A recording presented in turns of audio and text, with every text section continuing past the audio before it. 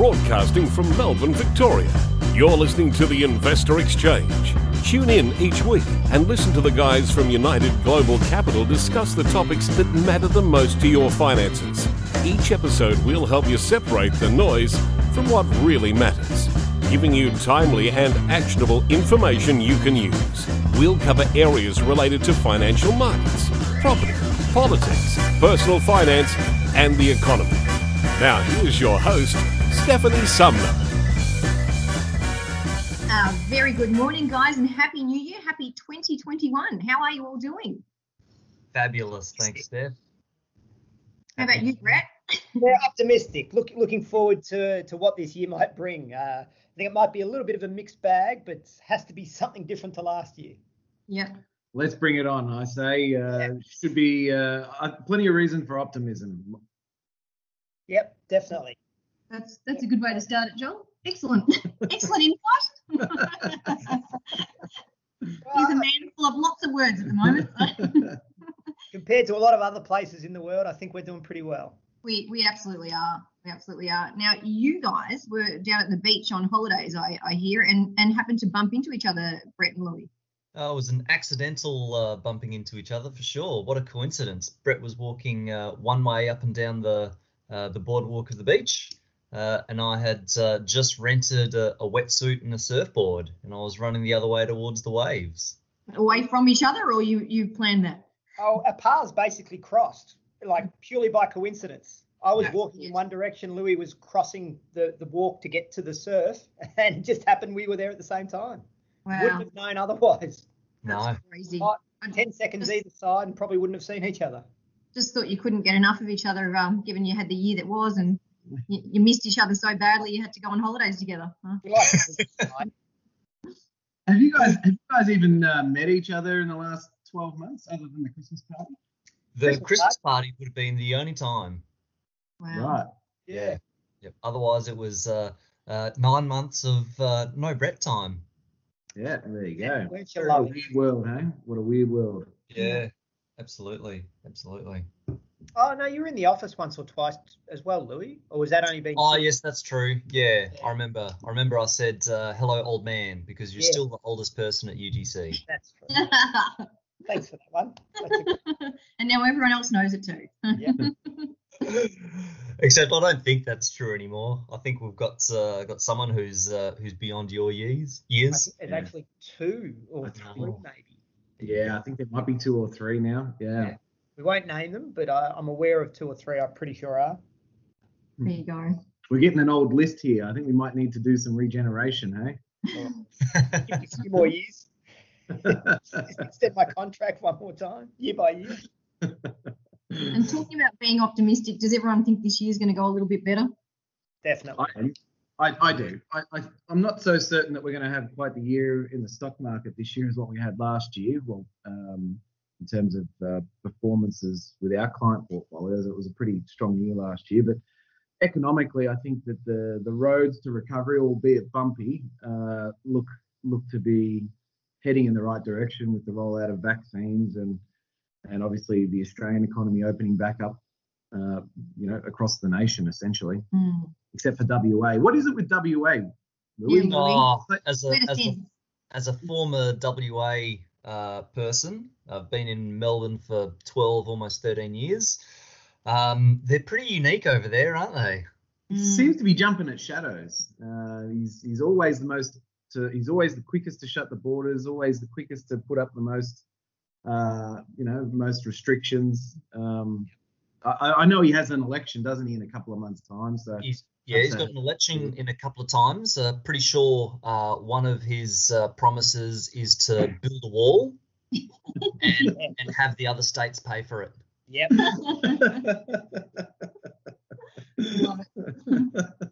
But they like to keep it amongst themselves, and like to protect what's their own. Look, Perth has a pretty important role to play in the country's economy, being the mining sort of powerhouse of the country. And they really hype up their own significance about that. at every available opportunity. So they think they're pretty important to the country and to themselves. So you're doing a good job of paying everyone off. So well, I did see sometime in the last month. I remember seeing an article that he released some sort of threat that the other states shouldn't try to change the GST scenario, because I know there's some sort of breakdown where they get so much of the GST from the mining activities that they didn't want it to change. Ah, right. Okay. Well, I have heard rumours that cessation could be on the table. Is that right? Not for the first time. No. Just more of the same. I'm sure there would be a few that would be for it. No doubt. Well, another quick question for you before we move into our first topic of the day. Has anyone got their own little bucket list of travel destinations around Australia? Because I think the travel is going to be completely in Australia this year and could even extend into the following year. So any bucket list places that you guys have got on the go? What about you, Brett? Look, I haven't got any in particular. Look, I've always wanted to see the northwest of the country. Unfortunately, I can't convince my partner to take a trip up there, but some of the places along the northern part of Western Australia is an area I've never explored. And you probably won't. No, probably won't. Not with WA's rules. No, outside of that, a place that I've never visited, but some friends of mine recently went down there for a golf trip and raved about it, was King Island. Oh, I've heard that's beautiful. Yeah. Looks really nice. Yeah. Yeah. How about you, Louis? Well, just on Brett's destination, I'd agree that the northwest of West Australia is absolutely beautiful. It's like being on another planet. So if you can get up there, it is absolutely spectacular. Yeah, I think that's similar, isn't it, to what we wanted to do? Yeah, and Tasmania. I haven't done a lot of Tasmania. I'm keen to do Tasmania sometime around either autumn or springtime. I think that'd be lovely. Mm-hmm. Yeah, fantastic. Yeah, great part of the world. Our holidays are going to revolve around people this year. Catching up with friends that we haven't been able to connect with because of the border closures, and family around the place. So not so much about the destinations, more about the people. I think one trip to Port Fairy is on the cards on the Great Ocean Road. Yeah. That's a nice spot, but again, it's more to catch up with the people. I've got some family in Adelaide, and they'll come across. So yeah, that's our focus. Yeah, sounds like a decent year ahead. Let's hope the borders remain open and everything goes as well as possible. There's a lot more that will go from being bad to being good than is currently good that could go to bad. So I agree with that. 2021 is going to be a much better year than 2020. Still some headwinds, but I'm very optimistic it'll be better than 2020. I agree. Here. All right. Well, look, let's move into our first topic for today. Joel, you're going to speak to us about where the markets are now and just the historic performance of 2020. Yeah, I'm just going to take a bit of a look back here and see where we actually came through to finish off the year. It's we haven't spoken to the audience since prior to Christmas, and so now we have the end of calendar year returns and results in. And by and large, I've got to say it was a very successful year for UGC, by and large. Our flagship Platinum Alpha strategy, which is our global equity strategy that forms the core of most of our clients' investment portfolios, put in a return of 39% on average across all client portfolios after fees. So very strong year. It was a very strong year for us, and that rounds out a 4.5-year period where we've averaged 22.5% net of all fees as well, compounded on an annualized basis. So very pleased with those results. Now, we didn't just do it all on our own. We did have some help. The US stock market certainly had a reasonable year, all things considered. We had the Dow Jones Industrial Average was up around about 7.3% for the whole year. We had the S&P 500, which was up 16.3% for the whole year. And we had the NASDAQ, which was the absolute standout. And the NASDAQ was certainly the beneficiary of the work from home theme that grabbed 2020, which was up 43.6% for the year. By far, out of all the major Western markets, the Nasdaq was absolutely the leader of all indexes in 2020, and largely because of the technology, the number of technology companies that are listed on the Nasdaq. Many of those really had stellar years as corporations and people were learned to adapt, new platforms and new technologies at a pace that would probably have taken anywhere between 3 to 5 years for that level of adoption. So, a big strong year for the Australian stock market. It wasn't as good. Australian stock market, albeit closed down. Actually, we're talking about prices here. The price level for the Australian stock market actually closed down 1.5% for the whole year, but by the time you add in dividends, was up 1.5% by the time you add in dividends. So a bit of a flat year for the ASX. Now this all came on the back of what was a 34% decline in the S&P 500 between March and April from peak to trough, and a 39% decline in the ASX 200, the Australian stock market. So it was really quite an incredible year, because rarely have we ever seen markets fall by such magnitude to then recover so quickly in such a short time frame. Interestingly enough, though, we have had a look at some studies of past market performance, and what we tend to find is that in many instances where markets drop very rapidly, they tend to recover quite rapidly. Not all cases, but by and large, on average, the faster the market falls, the faster the recovery, and the more elongated the fall, the slower the recovery. So why is that? Like, what do people do in that situation? Why does it recover that quickly?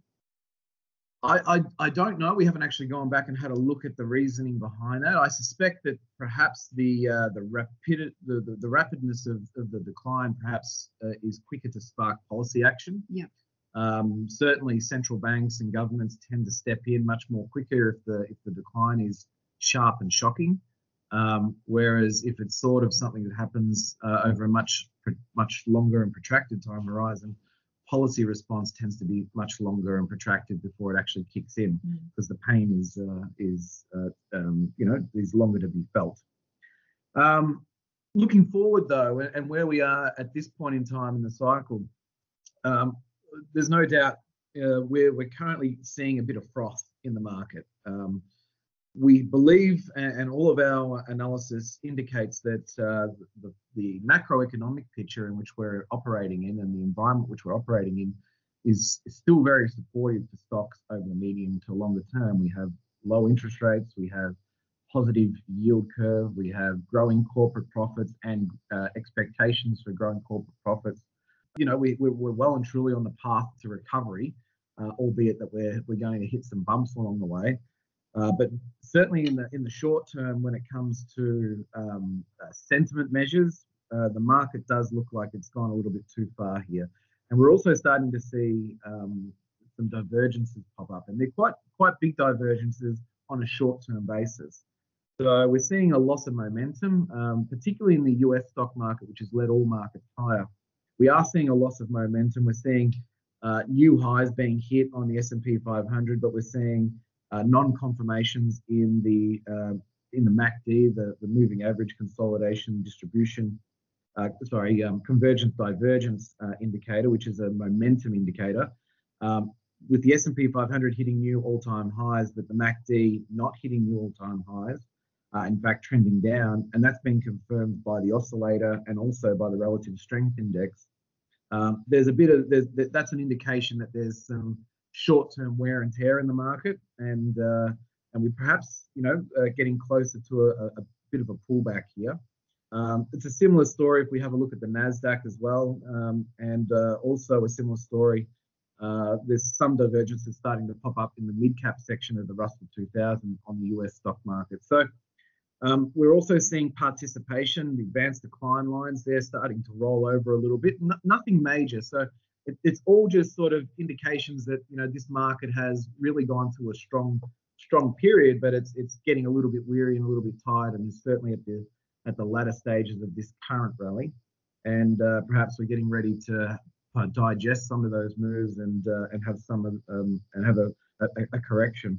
We're also starting to see a number of distribution days add up.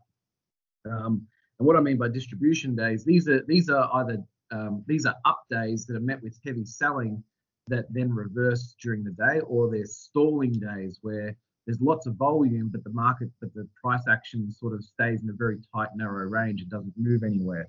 That's often a sign that that there's a lot of selling that's preventing the prices to move higher. And you tend to see sort of anywhere between sort of 4 to 7 distribution days start to add up within a 30-day trading period that can tend to signify that institutions are selling into this rally, and rather than being net buyers, they're becoming net sellers. So we've got 5 distribution days on the S&P 500 and 3 on the Nasdaq at this stage. So once again, we're starting to see some signs that just in the short term, technically, this market is looking potentially a bit vulnerable. We're also seeing sentiment measures, market sentiment, investor sentiment is quite bullish. We have the put to call ratio, which measures the number of call options, which is a bullish trade, versus the number of put options being bought, which is a bearish trade.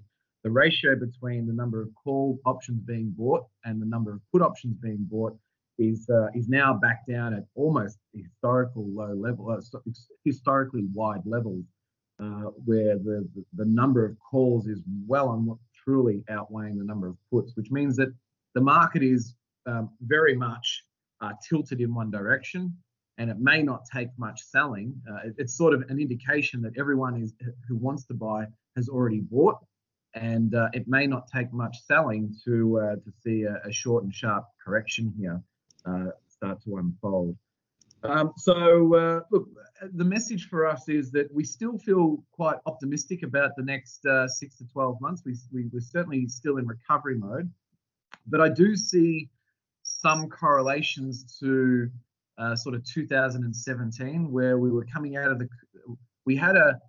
if we go back and think back to sort of 2015, 2016, we had the oil crisis of 2015 and 16, and we saw 2 major sell-offs, one in the middle of 2015 where the market fell by about 15%, and then a bigger one in January of 2016 where the market sold off by about 20%.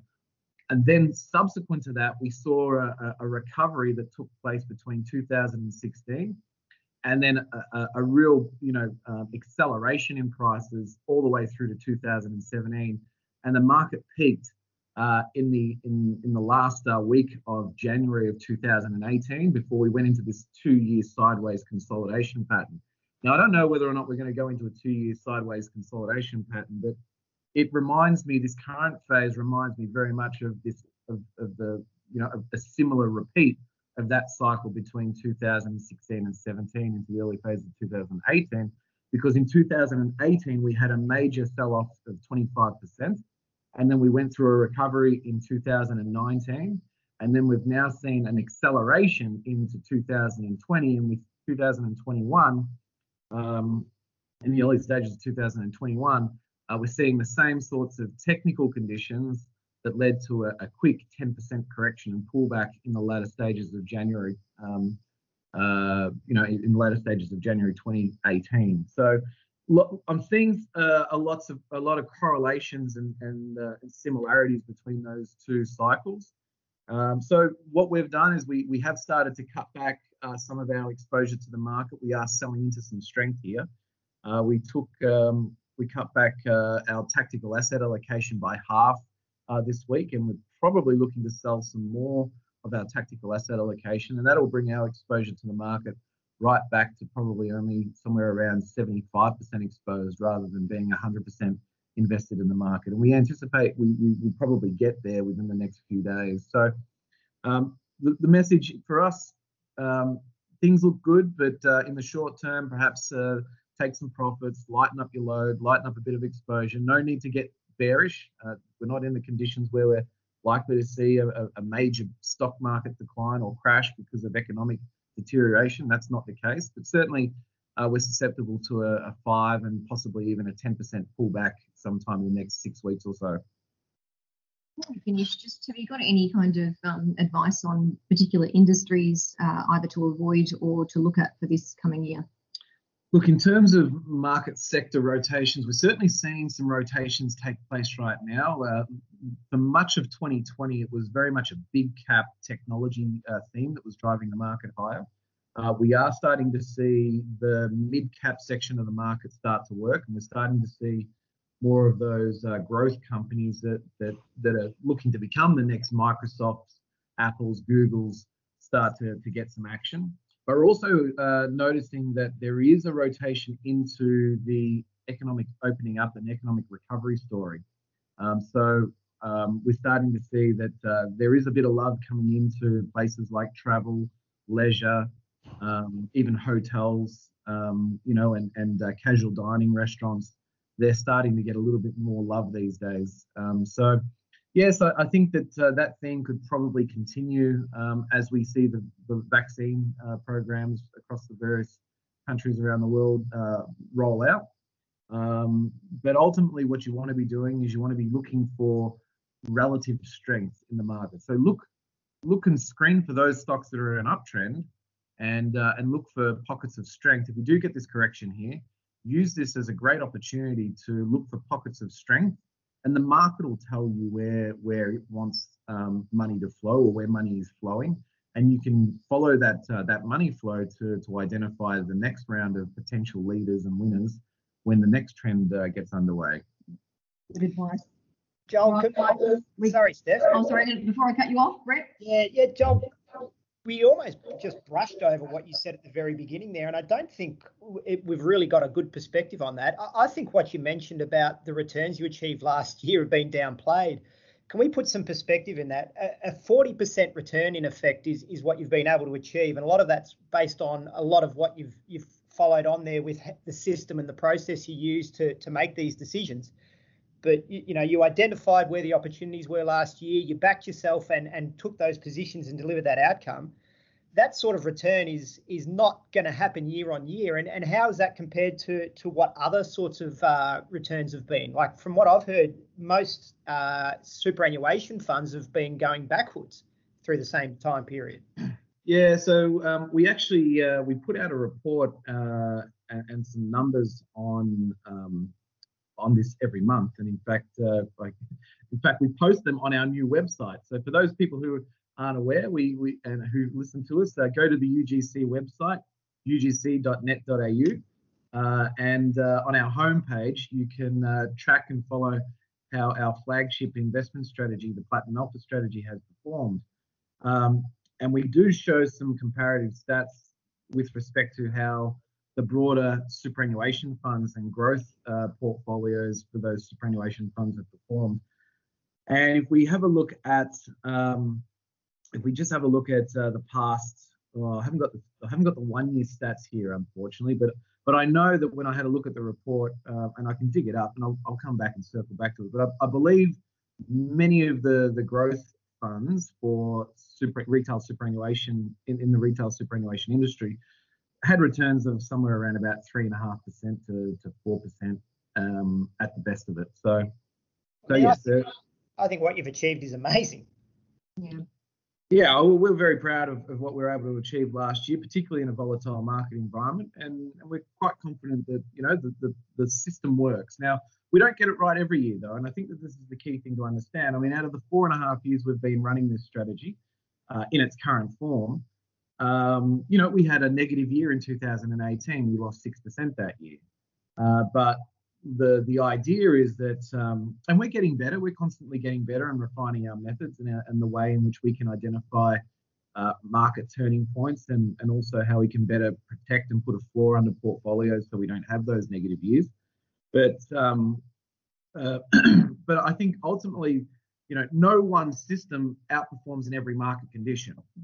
And I think the thing to understand is that we always tell our clients, you need to take at least a 5-year view when looking at this system, and give it the 5 years to really sit back and assess how it has performed, because we're confident that by following the process and following the system, 3.5 years out of those 5 years, we should do quite well. And in fact, we should have some really big years amongst those 3.5 years. And the 1.5 years that we don't do so well, or we just match the returns of the market, or maybe even slightly underperform, well, that's to be expected. But on average, we're looking at averages here, and we're looking at making sure that we've got a process that's repeatable, that if we follow that process over time, we're going to be able to exploit an edge. And essentially that's what we're about with the Platinum Alpha strategy. And many of the strategies that we run, in fact, Brett, it's not even in the stock market, but it's also in the real estate market through real estate developments and the like. It's when you've got a successful process, you can exploit that edge. Yeah. You've then just got to follow that process consistently to continue to repeat those results. And not every project or every investment that we buy is going to be a home run, but you add them up together over a successive period of time, and the results should lead to solid outperformance. And I can actually talk to that from experience, given that I think I have been Joel's most difficult client. And putting my money into a self-managed super account, I felt very out of control to do that initially. And, I think waiting that time period and actually seeing the results at the end of, year after year, it has been a massive growth. And I'm really thankful for what Joel's managed to do as well. So I think it's just a fear factor of putting it in there and wanting to review something every couple of months. And when you don't see it grow, you start to panic. But it is a long-term goal at the end of it. So yeah, correct. The results Steph, I definitely agree. You are his most difficult client.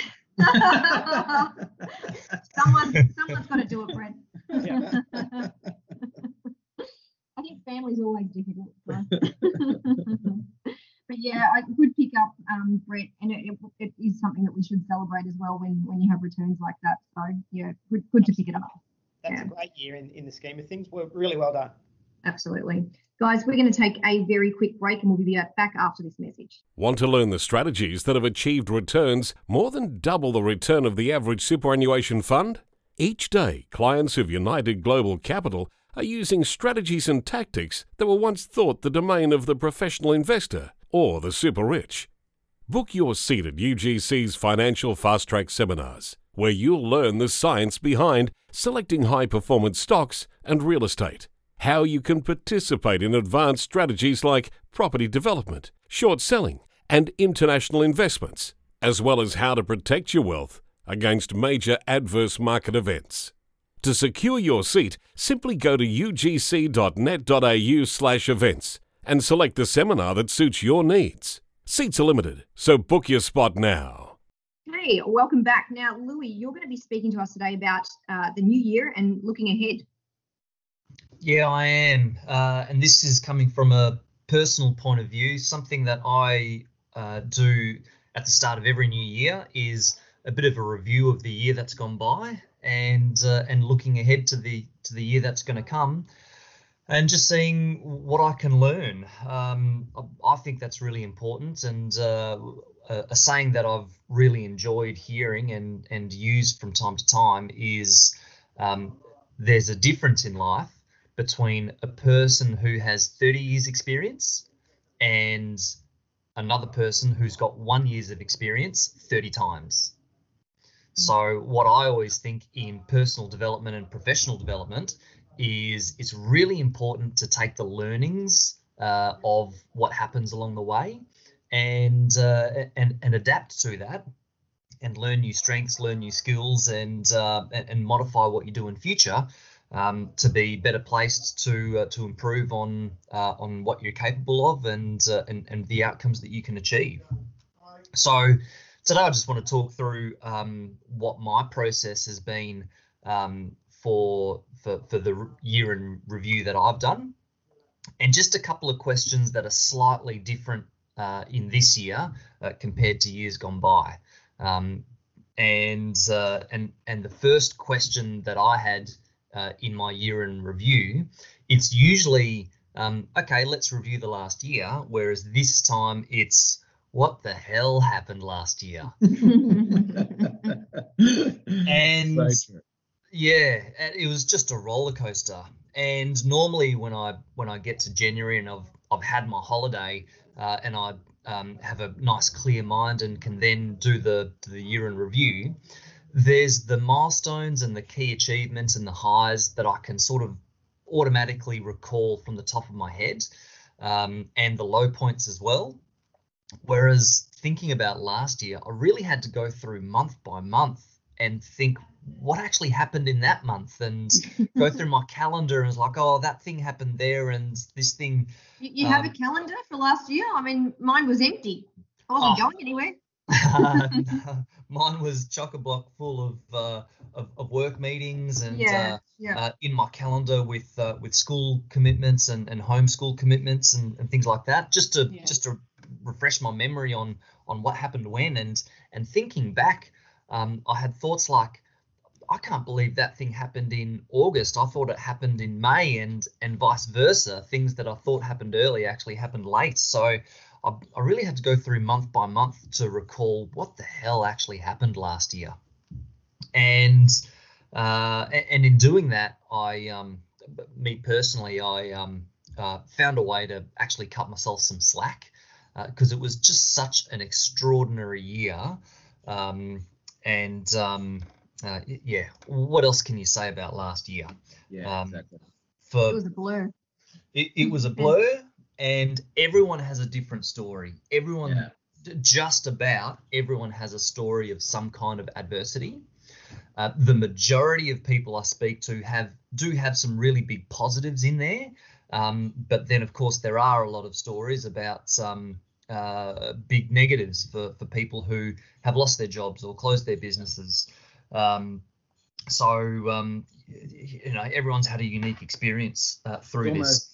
It was almost like that fairy tale opening. It was the best of times. It was the worst of times. That's right. Exactly. But keep in mind that the purpose of this year in review and looking ahead, from my point of view anyway, is you're looking for discovery and you're looking for learnings.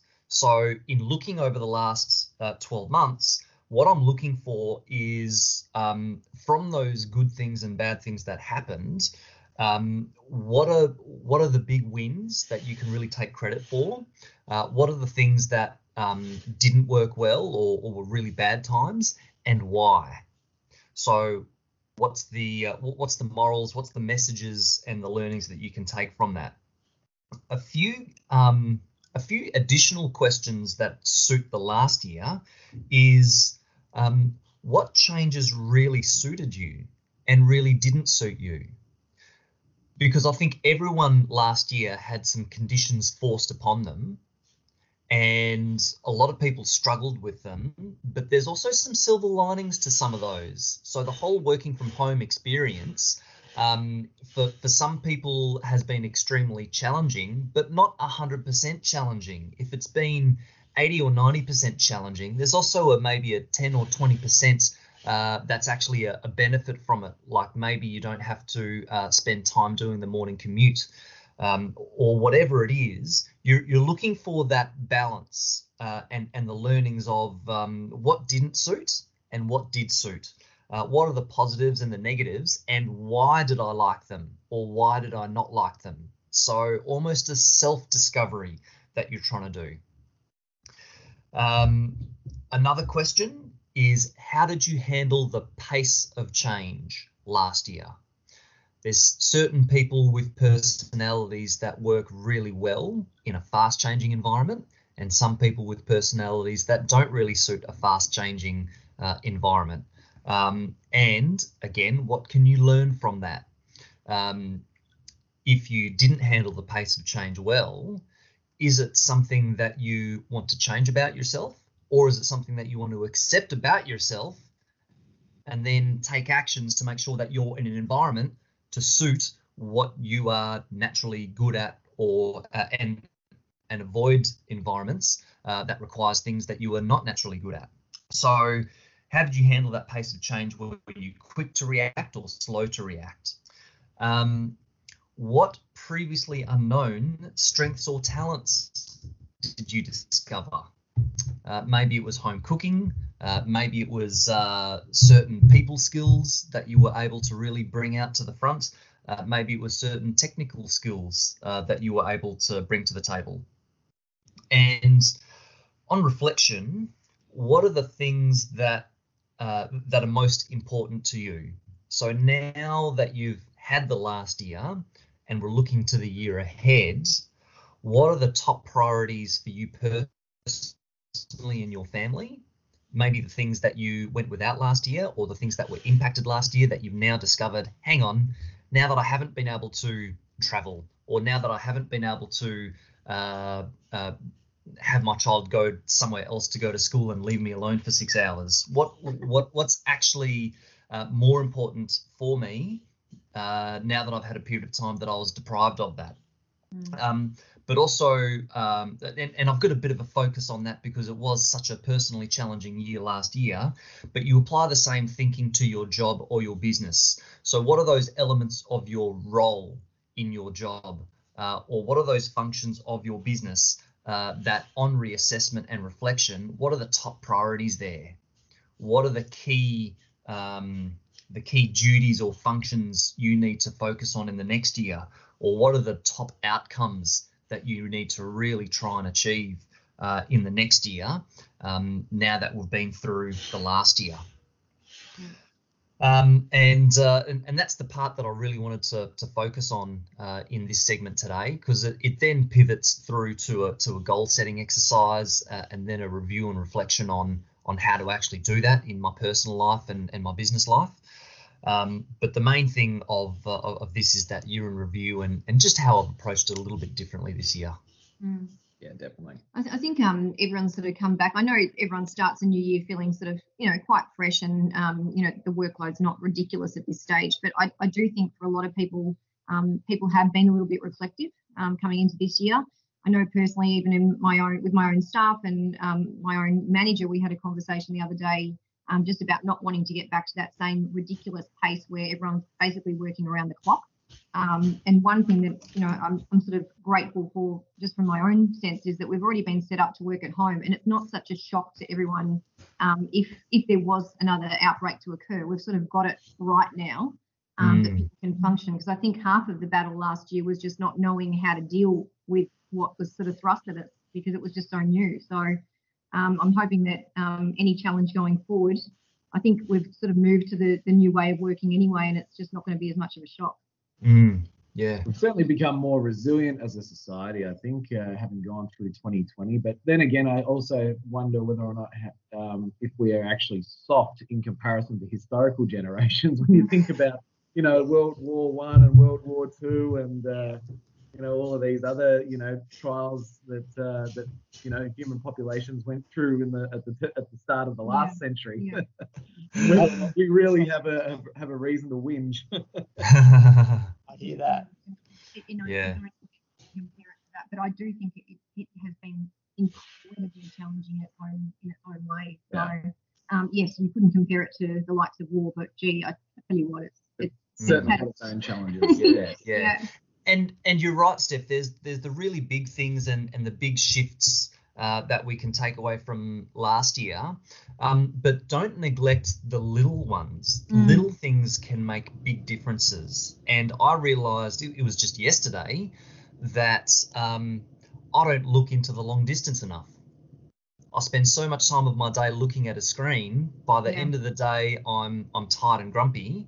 Yep. And if I just make a small adjustment to my seating position, then instead of focusing less than a metre ahead of me for 8 hours of a day, if I can actually extend my focus to 10 metres in front of me or 20 metres by being near a window, it's a tiny thing, but it can make a huge difference. Yeah, it can. Yeah.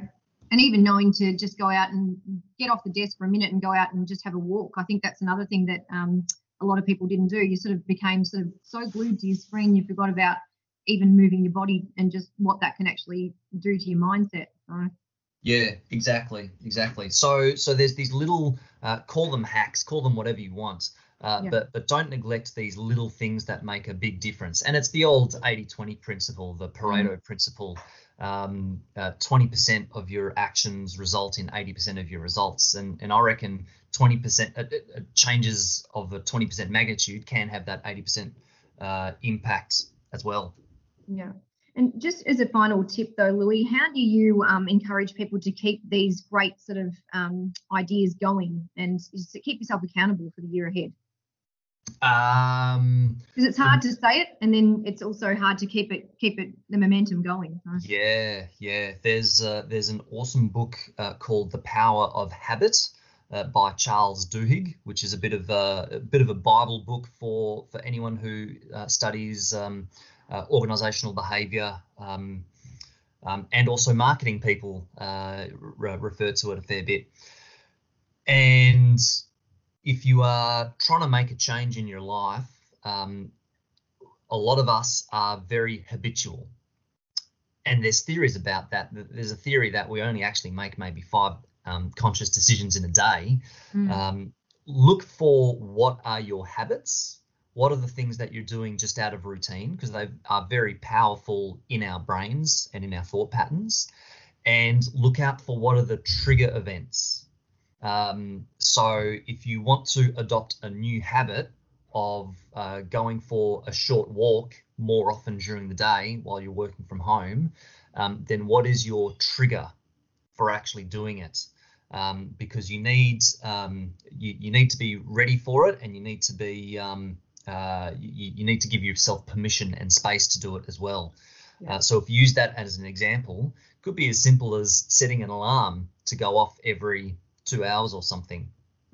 But then when the alarm goes off, you firstly need the space to be open to doing it, and secondly, you need low barriers in front of you. So if you are wanting to do a walk every day, then put on the shoes first thing in the morning that you're going to be wearing to go on those walks during the day, and just wear your runners around the house for the whole day. Because then you've got one less barrier to actually doing it. I have to put on my shoes. I have to put on my the right shorts for walking. We'll put them on to start your day. Because if there's too many barriers to getting started, then in that moment, your old habits are going to kick in. And those old habits are going to drive you towards your old behavior. Yeah. Great advice. All right, guys, we're going to throw to another quick break, and we'll be back after this message. Are you concerned about your finances? Maybe you're not sure if you'll have enough money to retire on. Or maybe you've received a redundancy, inheritance, or even a significant promotion, or perhaps a life-changing medical diagnosis. Regardless of your concern or financial position, United Global Capital's advisors are experts in the areas of strategic financial planning, taxation, superannuation and self-managed superannuation funds, risk management, estate planning and investments. Don't let fate dictate your financial future. Take control today and contact United Global Capital for a no-cost, no-obligation financial strategy consultation. Simply call 03 8657 7640 or email info@ugc.net.au and book your appointment today. Hey, and welcome back. Now, Brett, you're going to lead us home today. You're going to speak to us today about new home sales and the Home Builder Grant that was released last year. Yeah, definitely. So in a previous episode, I believe it would have been around the time that Scott Morrison announced the Home Builder Grant, probably back in June, July of last year, we discussed this. So just a quick recap, the Home Builder Grant was for eligible people that wanted to either renovate or extend their existing home or buy a new home, could apply and obtain a $25,000 grant towards the cost of that, providing they applied before the 31st of December. So that time has come and gone, and there's been an extension, which I'll discuss in a minute.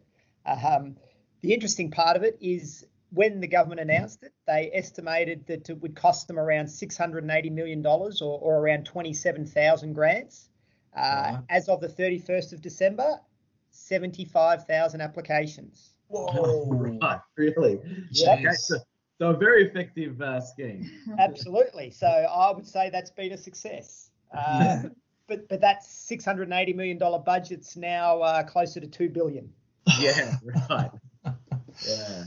So look, some good signs. I mean, the whole reason behind it was as COVID and all of the lockdowns and the problems with the economy started to hit, they wanted to keep the construction industry going, so they introduced this. So, from the logic behind it, I would surely think they would see it as a great success, given the volume of construction work that will come out of all this, or is already underway as well.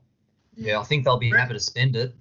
Definitely. Brett, can I just touch on that very quickly? Obviously, my brother is in the building game, and I come from a father who's also in the building game. But I've also got a number of friends who are in the residential domestic building game as well. And what they have actually found is that this program has actually had a second order consequence, in that although not everybody who has come to them has been able to get access to the grants being there in itself has got people thinking about doing the renovations anyway.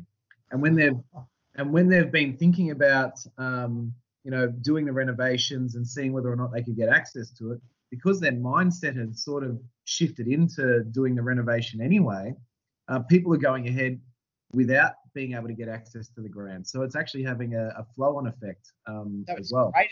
So it's even better than just the $2 billion they're likely to spend.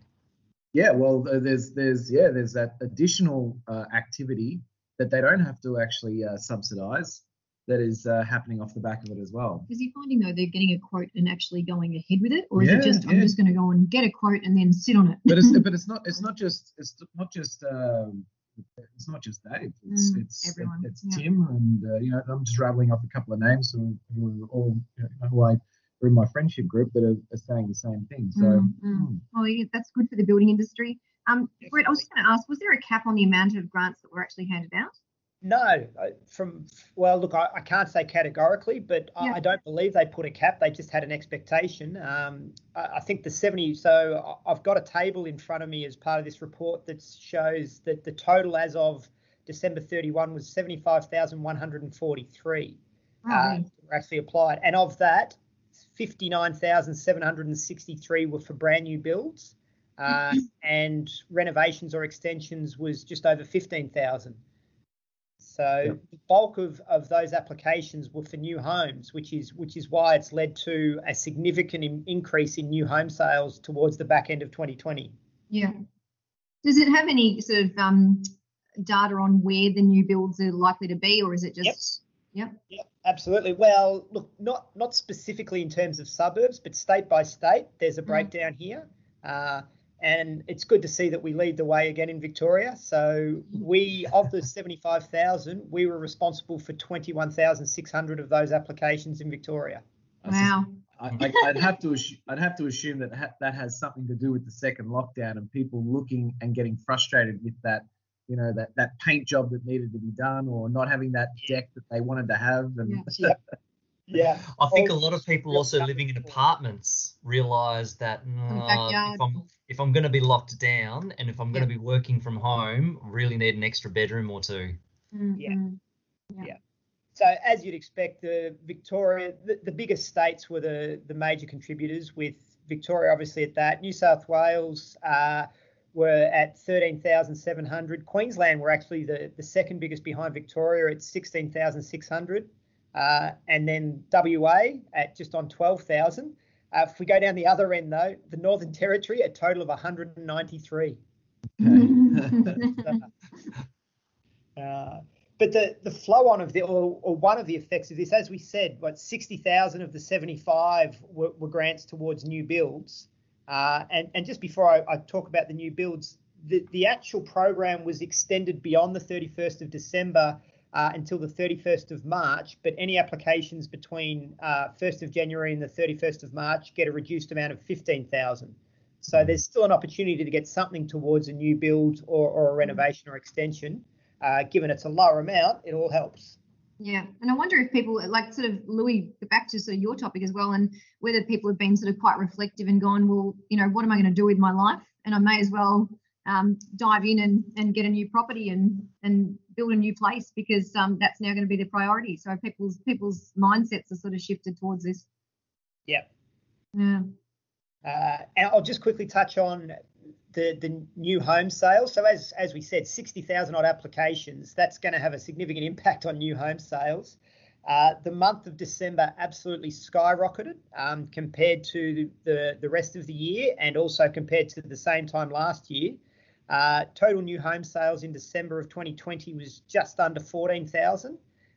Compare that to December of 2019, and it was around 5,000. So almost 3 times as many. And from the HIA, the Housing Industry Association, they're saying that new home sales are at their highest point in 20 years. Did the grant include being able to use that for a holiday home? Oh, I don't think it mattered. I think as long as it was, it didn't need to be a principal place of residence. It just needed to be a renovation or a new build. Yeah, because I'm just sort of wondering with that as well. A lot of the people at my work have sort of said, well, I'm just going to go and buy a holiday home. So I'm just wondering if some of that would make up people just wanting to build something new and have a holiday home they can split their time between. Look, I can't see why they wouldn't be included in that. From what I understand, there was no rules about that. Yeah. And new home sales for the whole year of 2020 were 32.5% up on 2019. Wow. Given we're going through a pandemic, I mean, you'd have to assume that the majority of that is due to this grant. Yeah. And sorry, how long did you say that was going to be extended for? 3 months. 3 months. So until the end of March now, you can still apply. You'll get a reduced amount of only 15,000. Well, it's still 15,000. That's nice. So anyone that is still looking to buy a brand new house or renovate or extend, it's well worth going and getting it. Yeah. Interesting. Well, it's certainly interesting to see those figures, and it's not the way that you'd expect it to go in the middle of a pandemic. So it just shows you never really know what's going on under the surface. So. No, but as we've discussed, there's a lot of factors, as Louis mentioned and yourself, Steph, people stuck in lockdown, people looking for alternative lifestyles. There's a lot of drivers behind this. Overall, I think it's a great outcome. Yeah. And Brett, what do you think about the property market for this year? Have you got any sort of ideas on where it's going to head? Do you think the strength will continue? What do you think? Look, I think the strength will continue because even though, we've had some economic sort of headwinds, overall, the majority of people are still sitting in pretty good positions, and the cost of debt is still at a record low. So I think affordability is still at a pretty much maybe not an all-time high in terms of affordability, but it's a good time to buy, and most people are going to be able to get a good level of debt. There's going to be an easing of lending restrictions at the end of March as well to make it easier for people to get loans. Yeah. So I think all's looking good for the property market. I wouldn't be surprised if by the end of this year we're seeing pretty much residential property prices across the country up somewhere around 5%. Yeah, right. Don't quote me on this, Brett, but I'm pretty sure I saw a report just this week where Westpac came out and touted a 15% growth rate in property. Now, I'm sure I saw the figure. I don't know exactly over what time frame, but I'm assuming it was in a time frame right ahead of us in the near term. So yeah, well, I can't see any reason why it wouldn't be in positive territory for the rest of this year. And I did see a headline the other day as well, just on people in January, our unemployment rate has plummeted as people have sort of gone back to get work. So it's sort of interesting to see that as well. Do you guys know anything about that? And is that headline true? I can't comment on that one. Not really aware. Yeah. Here we go, Brett. I've got it right here. Westpac tips a 15% rise in property prices. Nice. Well, I'm not quite as bullish as that. I think 15% is a significant jump on where we are, with still a little bit of uncertainty, like another lockdown could come about. And my biggest concern with being too bullish is we're still going to have a year of low immigration, which is always a big contributor to the demand. Yeah. All right. Overall, I think a positive year, and definitely anyone that's been considering buying a property to live in or considering investment by owning residential property, I think now's as good a time as ever. Yeah, I think now, much like the stock market, you'll see certain types of properties or maybe certain locations do really well, and other ones don't. So probably my guess is you'll see this rotation, and the average house price increase might not be much, but there's going to be suburbs and types of properties that have a big move. Spot on. Okay. Yeah. Here we go. I'll clarify that prediction from Westpac as well. From this year to 2023, Mr. Evans and senior economist Matthew Hassan predict a 15% national price surge, or about a 7.5% rise per year. So there you go, Brett. You're actually probably more in line with Westpac's prediction than not. Oh, yeah. Not always agreeing with the big four, but I'll take that. Yeah. Well, I'm just feeling so optimistic after this podcast this morning. Everyone's in such a good mood, and it sounds like 2021 is going to be off to a roaring start. So you've made my week. Oh, Look, well, guys, now we're going to head along to our final segment of the day, and that is You Can't Be Serious. I'm going to pick on Joel for today. Oh. I was just simply raising my hand to say I have one, and she's gone and straight. Well, okay. Well, I will keep with the holiday spirit, and I've got a couple today actually, and they're personal ones. In terms of You Can't Be Serious, first of all, our holiday we took over Christmas. We had planned on going to Sydney for a week. And we were able to dodge the shutdown in Sydney in time, only to head to Queensland to just dodge the shutdown in Brisbane, only to head north to Airlie Beach to dodge the cyclone Imogen by a couple of days that came through, only to leave Airlie Beach to dodge the cyclone that came through Townsville as we were about to leave to come back home. Oh, So from a You Can't Be Serious perspective, we have been, very fortunate.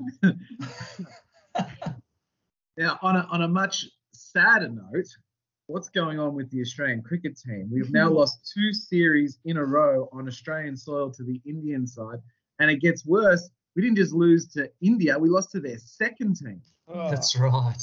you had to go there, Joel. So, yeah. What's going on there? I agree. You can't be serious on that. And we lost in Brisbane for the first time in 30 years. Yeah, incredible. Crazy. That used to be a fortress for us. Yep. That one hurts. Our bowlers couldn't take the wickets. No. What about you, Brett? What have you got for You Can't Be Serious? All right, well, I'm going to keep mine aligned. Still a little bit towards the holiday theme and around property. And I'm going to talk about how the world's worst Airbnb still managed to get bookings. So this particular one was basically a mattress propped up with a bedside table, 2 glasses of water, and a lamp that was not even connected to electricity under a tree in a park. Wow. It was put up purely as a joke by a YouTube channel called The Passion Squad that do a lot of gags and jokes and stunts. And they just ran a little skit on it, but it managed to attract a lot of interest. But they then pulled it down, saying we were never seriously willing to take bookings. I love it. Oh, What about you, Louis? I've got a gentleman who didn't have a good start to the year because he decided to try to break into a pub. This is in Queensland, just north of the Glasshouse Mountains. And police allege that he tried to break into the pub by going through the roof. He lifted up some tiles, got into the ceiling space, crawled through more narrow places until he just got stuck. And so close. So the pub manager comes in for his shift in the morning and hears this yelling and banging and thumping from the roof space and is like, oh, what the hell? And figures it all out pretty quick and calls the police. But as you know, in Queensland, the sun rises pretty early and it was pretty hot by the time the morning shift started. This guy had been stuck in the roof space for a number of hours, was suffering from dehydration and I'm sure a pretty healthy dose of claustrophobia as well. Yeah. And on review, was very lucky not to electrocute himself. Wow. Wow. Lucky man. Now, I've got one for you guys as well, and I just had to Google it to make sure I was actually accurate with what I was going to say here. And I typed in, is the mullet hairstyle coming back? And the quick answer is yes, and it's formal in the front and party at the back is returning. So I expect you guys to be sporting that new hairstyle in 2021. Well, I was planning on having a haircut this week. I just changed my preference. Is it still possible to grow a mullet if you've got a chisel starting to form at the back of your head? You can give it a go. You might end up just a rat tail. All right, guys. Well, we're going to have to leave it there for today. But thank you for all your input and to our listeners for tuning in again for our 2021 series. And we'll do it again next Friday. Take care, guys.